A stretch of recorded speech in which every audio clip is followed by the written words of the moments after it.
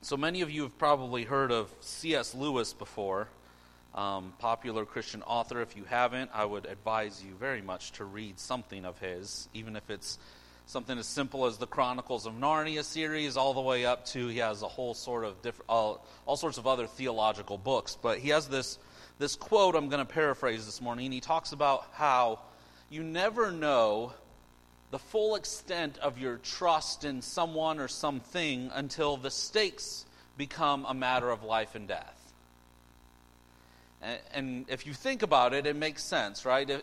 If I say I trust a rope that's holding up a cardboard box, my trust in that rope isn't really seen as very genuine until that's the same rope that has to hold me up, right? Or if you imagine, someone, say you're climbing out a first-story window and you have someone holding your hand as you climb out, how much you trust that person there changes based on whether you're hanging from a 100-foot cliff, right?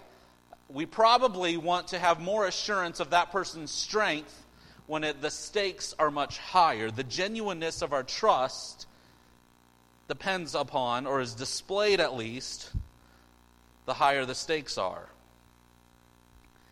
We come to a passage this morning where we have an official whose stakes are very high. It's a matter of life and death for his son. This is the second sign that we see being given in John's gospel. It's not necessarily the second miracle that Jesus ever did, but it's the second one that John gives us a description of. And we're going to see some similarities to it, right? And we're going to see that there's a rebuke given by Jesus, just like in the first miracle of water into wine. We see that the miracle is done simply by Jesus speaking words. We're going to see that servants are the ones who see the results of the miracle, and we're going to see that the miracle ends with faith or belief. But although the layout of the miracles are similar to each other, done by John for good reason, the circumstances couldn't be more different. Right? We have a wedding in the first miracle, and now we have an ill son. We have a time of celebration versus now a time of desperation. We have an official whose son is on the brink of death. And so we're going to see just how genuine this official's faith is. John chapter 4, starting in verse 43. After the 2 days, he departed for Galilee. For Jesus himself had testified that a prophet has no honor in his hometown. So when he had came to Galilee, the Galileans welcomed him, having seen all that he had done in Jerusalem at the feast. For they too had gone to the feast. So he came again to Cana in Galilee, where he had made the water wine. And at Capernaum there was an official whose son was ill. When this man heard that Jesus had come from Judea to Galilee, he went to him and asked him to come down and heal his son, for he was at the point of death. So Jesus said to him, "Unless you see signs and wonders, you will not believe." The official said to him, "Sir, come down before my child dies." Jesus said to him, "Go, your son will live." The man believed the word that Jesus spoke to him and went on his way. As he was going down, his servants met him and told him that his son was recovering. So he asked them the hour when he began to get better, and they said to him, "Yesterday at the 7th hour the fever left him." The father knew that that was the hour when Jesus had said to him, "Your son will live." And he himself believed, and all his household. This was now the second sign that Jesus did when he had come from Judea to Galilee. So John gives us an intro to this passage of an official coming to Cana from Capernaum with some foreshadowing, right? Some expectations of the problems that already existed with the Jewish people, right? Jesus was just in Samaria, right? He went from Jerusalem, Judea, to Samaria. Now he's going to Galilee. But remember, Galilee are still Jewish people just like Judea are. It's just the Samaritans that are not fully Jewish. So there's still the fully Jewish people, and actually this is Jesus' hometown, right? Right? Galilee, Nazareth. This is Jesus' home. That becomes significant. But remember, we've already seen a problem with the Jewish people, right? We've already seen a problem in their response. Just look back to John chapter 2, verse 23. It says, "Now when he was in Jerusalem at the Passover feast, many believed in his name when they saw the signs that he was doing. But Jesus on his part did not entrust himself to them, because he knew all people and needed no one to bear witness about man, for he himself knew what was in man." So these people, these Jewish people, saw Jesus doing signs and wonders and believed in him, supposedly, because of this. And Jesus didn't believe their faith, right? We talked about this. It says Jesus didn't entrust himself to them. He didn't believe their belief because he knew what was in them, which was a desire to see signs and wonders as the basis of their faith. It was based purely on sight. Now we see this same sort of insight becoming helpful as we get into John chapter 4. Because look what happens. After the 2 days, he departed for Galilee. This is verse 43. Now 44. "For Jesus himself had testified that a prophet has no honor in his hometown." Right? Now this is where it can get confusing. Jesus comes into Galilee, which is his hometown. Jesus has told us, right? He said that a prophet does not have honor in his hometown. Right? But look at the response of the Galileans. "So when he had came to Galilee, the Galileans welcomed him." This kind of seems to be opposites, right? If he has no honor in his hometown, then why are the Galileans welcoming him? But notice how John describes their welcoming. Right? The Galileans welcomed him, having seen all that he had done in Jerusalem at the feast. For they too had gone to the feast. The Galileans' belief, right, their welcoming of Jesus, is based on the same thing the Jewish people in Jerusalem's faith was based on. The fact that they saw something, that they saw signs and wonders. Their faith was based on sight. Right? So it sounds confusing at first, but really it's not. John's using some irony here in his writing. It's kind of hard, right? It's kind of like text messaging, right? How hard is it to read someone's tone of voice when they text you? Right? It's kind of the same thing. When you're reading the Bible, sometimes we can't fully grasp the emotion with which John was writing. But he's being ironic here. He's saying a prophet has no honor in his hometown. Galilee is Jesus' hometown. He comes to Galilee and they welcome him. But they do it based on the fact that they've seen him do signs and wonders.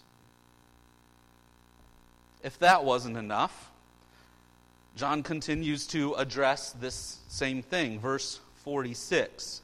"So he came again to Cana in Galilee, where he had made the water wine." So now Jesus is in the same place where he did the first miracle, where people saw the miracle done, right? So Jesus is now surrounded with a bunch of people who have seen him do a sign or multiple signs and wonders. Their perspective of Jesus is fogged, right? They're seeing Jesus as the miracle worker, not Jesus as the Son of God. Everybody has seen this sign done, and there's this expectation of what's he going to do next? What's the next miracle that's going to be done? And then we have an official enter the picture. So not only everybody in Cana that knows the water was turned into wine, but now we have an official from 16 to 20 miles away who's heard the news of Jesus, the miracle worker, who's turned water into wine. Verse 47, "When this man heard that Jesus had come from Judea to Galilee, he went to him and asked him to come down and heal his son, for he was at the point of death." So this man hears that Jesus is now back in Galilee, and he says, I have to go to him. He's the one who turned water into wine. He must be able to heal my son. Probably because this official had used everything else he possibly could have at this point. He's probably exhausted every resource at his fingertips. So he's desperate. My son's on the brink of death. No doctors can help him. No authorities, no royalty that I'm connected with as an official. Nobody has been able to help him. But this guy 20 miles away, this Jesus that I've heard of, he's turned water into wine. Maybe he can help me. So let me travel and talk to him. Many of us can probably identify with this desperation, can't we? Have you ever held a sick child in your arms? I just remember, I think it was shortly after we first moved here, it was, you don't know what to do sometimes, right? I remember one night that Albert had a high fever, and I'm pretty sure, kids always seem to get fevers when the doctor's office is closed, don't they? It's like on the week, it's like Friday night at 10 o'clock, and you're like, I got 3 days to make it here, right? And I just remember holding him in my arms as he was burning up and just like, what do I do? Do I go to the emergency room? Do I wait till the next morning and go to an urgent care somewhere? Do I wait till Monday morning and try to go to the doctor? And praise God, I'm pretty sure that was the one where he just slept through the night and sweated out and he was fine the next morning. But in that moment of the high fever, you're desperate, right? You're just like, I'll do anything I have to. I just don't know what's the right thing to do. This is this guy, but he's done everything. So he says, I'm going to travel 15, 20 miles to Cana, where I've heard this Jesus is. And he comes to Jesus and he says, please come down and heal my son. And Jesus gives him a candid response. It's probably meant for this guy and for all the people listening in, all the people in Cana that are expecting the next miracle. Verse 48. So Jesus said to him, unless you see signs and wonders, you will not believe. Jesus tells this man and the people around him that there is an obstacle in the way of their faith. It's the obstacle of sight. The barrier is their demand for signs and wonders. They say, show us proof, right? We desire to see proof before we put our trust in you. And Jesus is condemning that kind of faith. He's saying this isn't real faith. This is actually displaying your doubts about who I truly am. You don't believe who I am. You're only believing in what I'm doing. This desire to see evidence has clouded their minds to the point that they have misidentified Jesus. They view Jesus now as someone who has to prove himself to them. You have to do a miracle for us to truly believe who you say you are.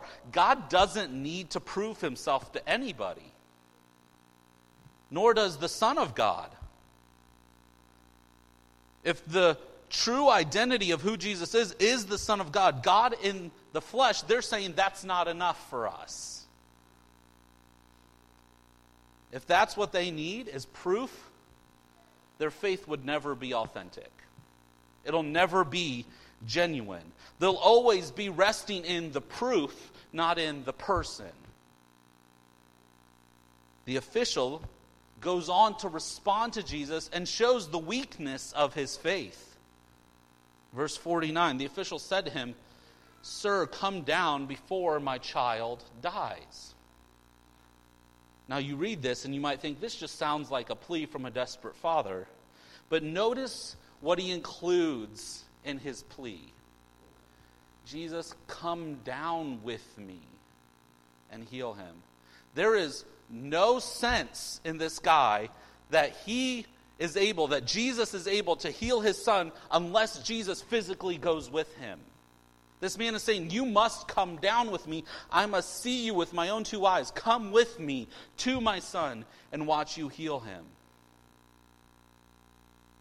And we know from the rest of the story that Jesus totally turns that upside down. But this man says, you must come with me. It shows just how much he misses it, right? He totally misses who Jesus is. There's actually another story very similar to this story But we see the person asking for help has the opposite. He has a strong faith. Let's read it real quick together. Just a portion of it. We come to a centurion whose servant is sick. And Jesus is on his way to that centurion's home. And I want you to look at how the centurion comes out to Jesus, how he responds to him. Luke chapter 7, verse 6. Jesus went with them. When he was not far from the house, the centurion sent friends, saying to him, Lord, do not trouble yourself, for I am not worthy to have you come under my roof. Therefore, I did not presume to come to you, but say the word and let my servant be healed. You see the difference in faith. You have the official saying, you have to come with me. And you have the centurion saying, stop, don't come any further. All you have to do is speak the word. I don't even deserve to have you in my home.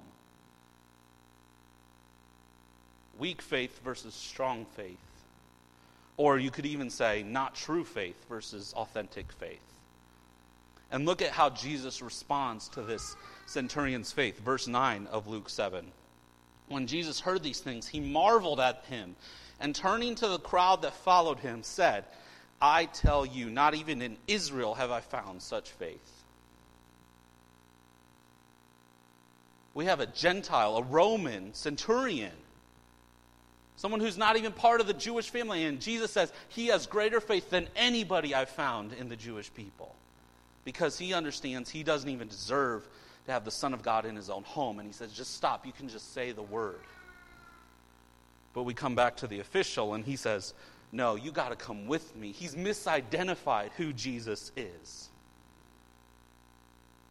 This happens in our own lives, doesn't it? Have you ever had a child misidentify who you are? And I don't mean that they think that you're not their actual mom or dad or whatever it is, but let me give you an example. We had a foster girl that lived with us. She was a teenage girl. And she was convinced from her past experiences that the way that parents show care for their child is to hand a phone over to them and pay for it and to give them rides wherever they want to go. And that was the extent of parenting. That's what she wanted from Lydia and I as we were foster parents. Phone and rides.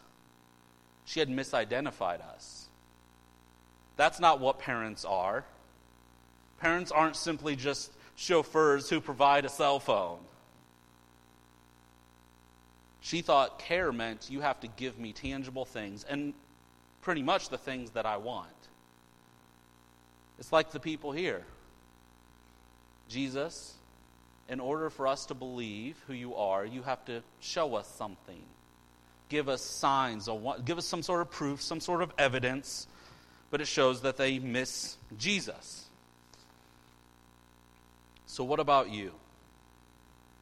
What are your requirements for you to believe who Jesus really is? You might say, I don't have any. I just trust Jesus. But we all fight the obstacle of sight. There's some Christian movements even in our world, or at least movements that claim to be Christian would probably be the better way of saying it, who believe that if your faith is not accompanied by miracles being done, physical miracles being done, then you're not really exercising true authentic faith. That if Jesus isn't doing a physical miracle of somebody in your life, then you must have missed his power.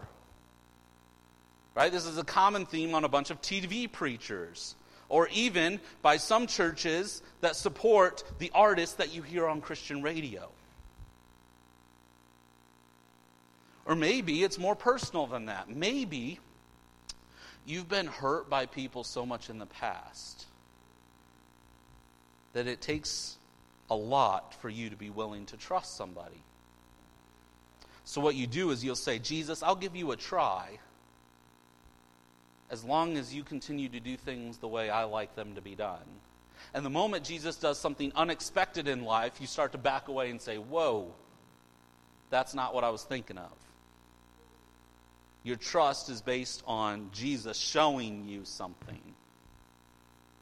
Or maybe you have doubts right now about who God is and who Jesus is in the midst of everything going on in our country. Right? God has blessed our time as a country for much of our history up until this point. But now it seems like everything's upside down. Now I think we should pray and hope for revival in our country. Pray and hope that people come to Jesus. But the question is, what if revival doesn't happen? What if those who don't believe in Jesus continue to live in evil and it just gets worse? Does that negate who God is? Does that negate who Jesus is? Does your faith dwindle because all of a sudden it's become difficult to be a Christian now? We shouldn't be the ones who are requiring evidence of, only if revival happens will I believe Jesus is who he says he is. If you continue requiring evidence for your faith, you will never take Jesus at his own word. Which is what we see next. We're just going to narrow down on one part of one verse and see the word that awakens faith. We saw up until this point, this official has weak faith or even almost non-existent faith. Faith that thinks Jesus has to be present for a miracle to be done. But John goes on to tell us, plain and simple, how Jesus responds to this official's misidentification of who he is.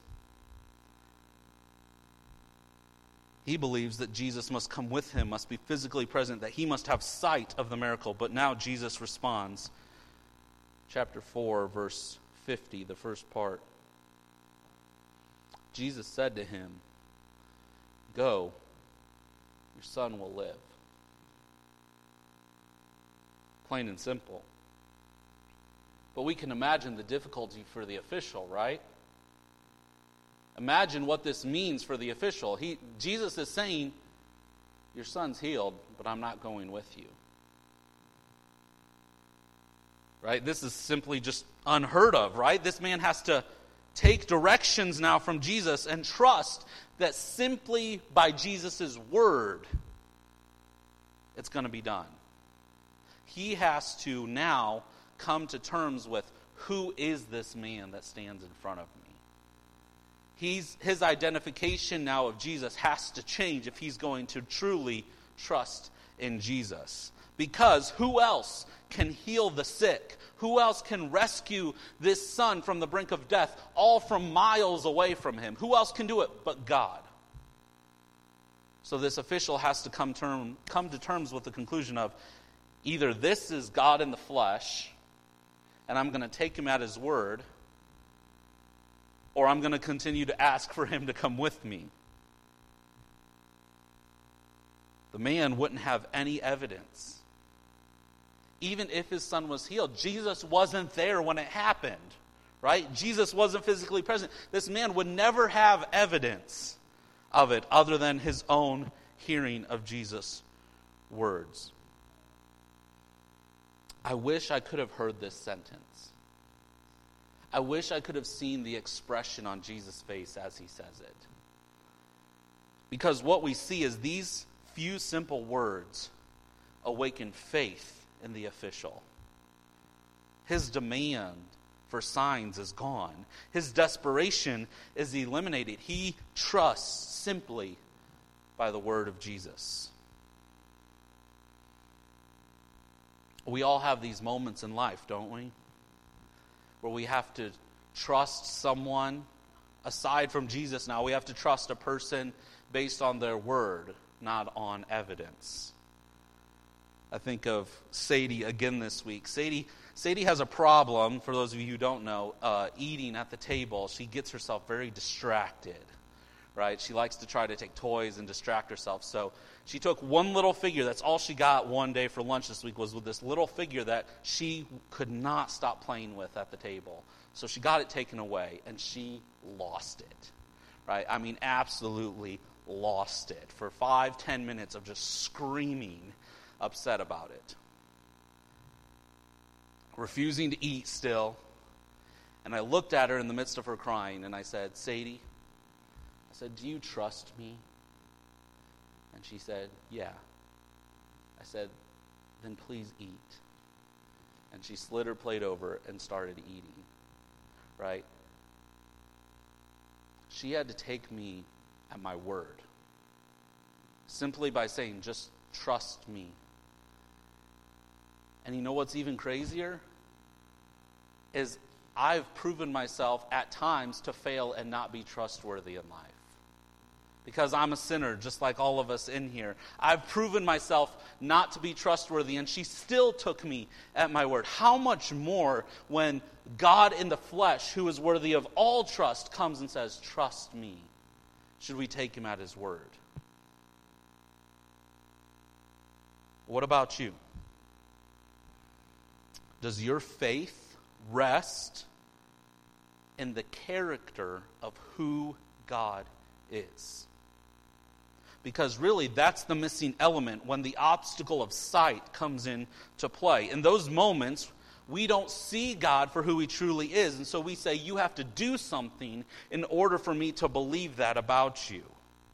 We begin to doubt the character of who God is. What characteristic of God are you most tempted to doubt?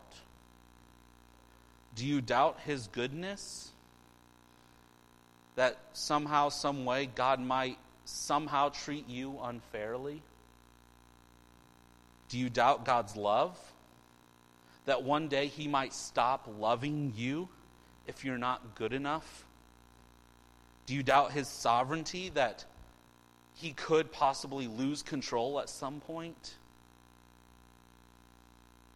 I want to invite you to approach God this morning, approach Jesus this morning, knowing that his word is true. That everything you read in this book can be taken to the bank. Not a word of it is untrustworthy. Everything you know about God is trustworthy. There's no shred of question about it. He is good. He does love you. He is in control. And you can trust him this morning. And we see this official trust in Jesus. And that's the last part, is we see then markers of true faith in his life. It's in the immediate response to Jesus' word that we start to begin to see his true faith. Just in the same verse, verse 50. Jesus said to him, "Go, your son will live." The man believed the word that Jesus spoke to him and went on his way.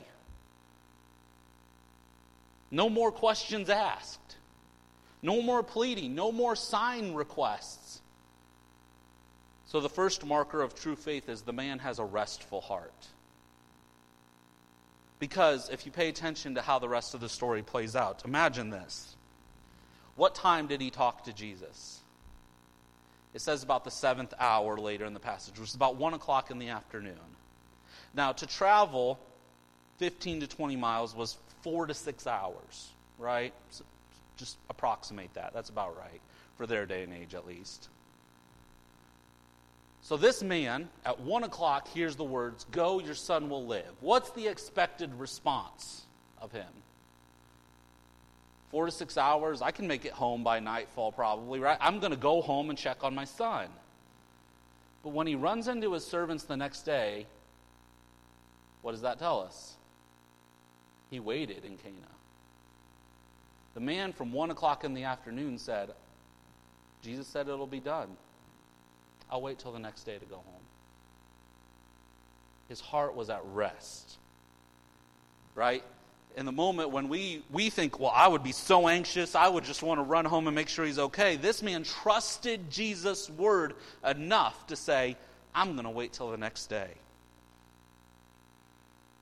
He's so sure of Jesus' identity as God in the flesh. But then we do see he runs into his servants, and then we see the next marker of true faith. Verse 51. As he was going down, his servants met him and told him that his son was recovering. So he asked them the hour when he began to get better, and they said to him, yesterday at the 7th hour the fever left him. The father knew that was the hour when Jesus had said to him, "Your son will live." So the second marker of true faith is anticipation of affirmation. All right? Anticipation of affirmation. The servants come to him and say, "Your son is recovering." What's the guy's first response? What would your first response be? Mine would be celebration. Let's go see him. What's this guy say? What time did it happen? This man is looking, anticipating a link between his son's recovery and Jesus' word. He's trying to find a way to link the two together because his trust is in anticipating the confirmation of what he already knows to be true about Jesus. And then we go on to see that it ends up having life saturation. Right? So we have a restful heart, anticipation of affirmation, and life saturation. Look at the last part of verse 53. And he himself believed, and all his household. The end result is this faith saturates this man's life to the point that everyone in his home believes. When he trusts in Jesus for who Jesus truly is, not based on Jesus' signs, but in who Jesus truly is, that reality begins to marinate his entire life. His entire heart, the entire person of who he is, so much to the point that it spreads to the entire persons living with him. Do you ever get annoyed by the flags that like utility companies put in your yard? Anybody ever seen those or had those? We get so frustrated by them, don't we? They just look sad and ugly, like it just doesn't fit with anything at our home. But they're incredibly useful for those who are using them, aren't they? Because those flags are markers for where certain items are going to go or where certain items are, right? The placement of certain things. Just like those flags mark the placement of certain things in your yard, these are just a few markers listed here for us, given to us by this official. Markers that show what true faith looks like. So where do you see or not see these markers in your own life? Do you find yourself having a restful heart, regardless of the situation around you? Or are you restless, filled with anxiety? You're troubled by things that happen that are unexpected in life. Recognize this morning that you can cast your anxieties on God. Trust His word that He will take care of you.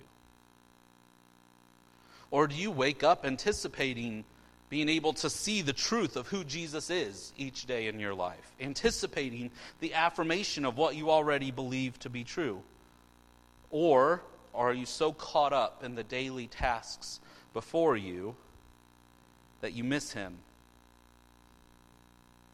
Those who take Jesus at His word expect each day when they wake up that they're going to know Him more deeply by something that day. You expect to find out more about who Jesus is, to grow deeper in what you already know to be true about Jesus. You're anticipating more from Jesus each day when you wake up. And has the truth of who Jesus is saturated each part of your life? Or does it simply take up your Sunday morning and your prayer time before meals? Because if you've grasped who He is, the identity of Jesus, not what He does, if you've grasped who Jesus is, it changes everything. It changes your work ethic. It changes your social habits. It changes the way you parent. It changes your marriage. It changes the choices of entertainment you make. It changes the way you view politics. All of it changes when you recognize who Jesus is. So let me compel you this morning Take Jesus at his word. Don't require that things have to go your way in order for Jesus to gain your trust. You don't need miracles. You don't need any ease of life. You don't need to see, well, if you change their heart first, then I might trust in you. Jesus is worthy to be trusted solely because of who he is. That he is the Son of God who is revealing the Father to us. He is the one who loves you, the one who cares for you, to the extent that he's willing to die for you. He's willing to take all of your failures, all of your sin, all of the ways you've disobeyed, and take your punishment on a cross so that you might be saved. So that you who might put your trust in Jesus at his word, trust in him and who he is, that you might become more like him. That you might be reconciled to the Father and then have your life display Jesus as your heart begins to be awakened to faith. You become like Jesus. Remember, you can rest. You can have a restful heart because Jesus told us, take on my yoke and my burden, which is light and easy. You can always expect Jesus to display who he is, and it never changes. Why? Because he's the same yesterday, today, and forever. And you can have your entire life soaked, marinated in the sweetness of who Jesus is. Remember to taste and see that the Lord is good. So hear Jesus' word this morning and trust in him for who he is, not because of some evidence that you're requiring to see. Let's pray.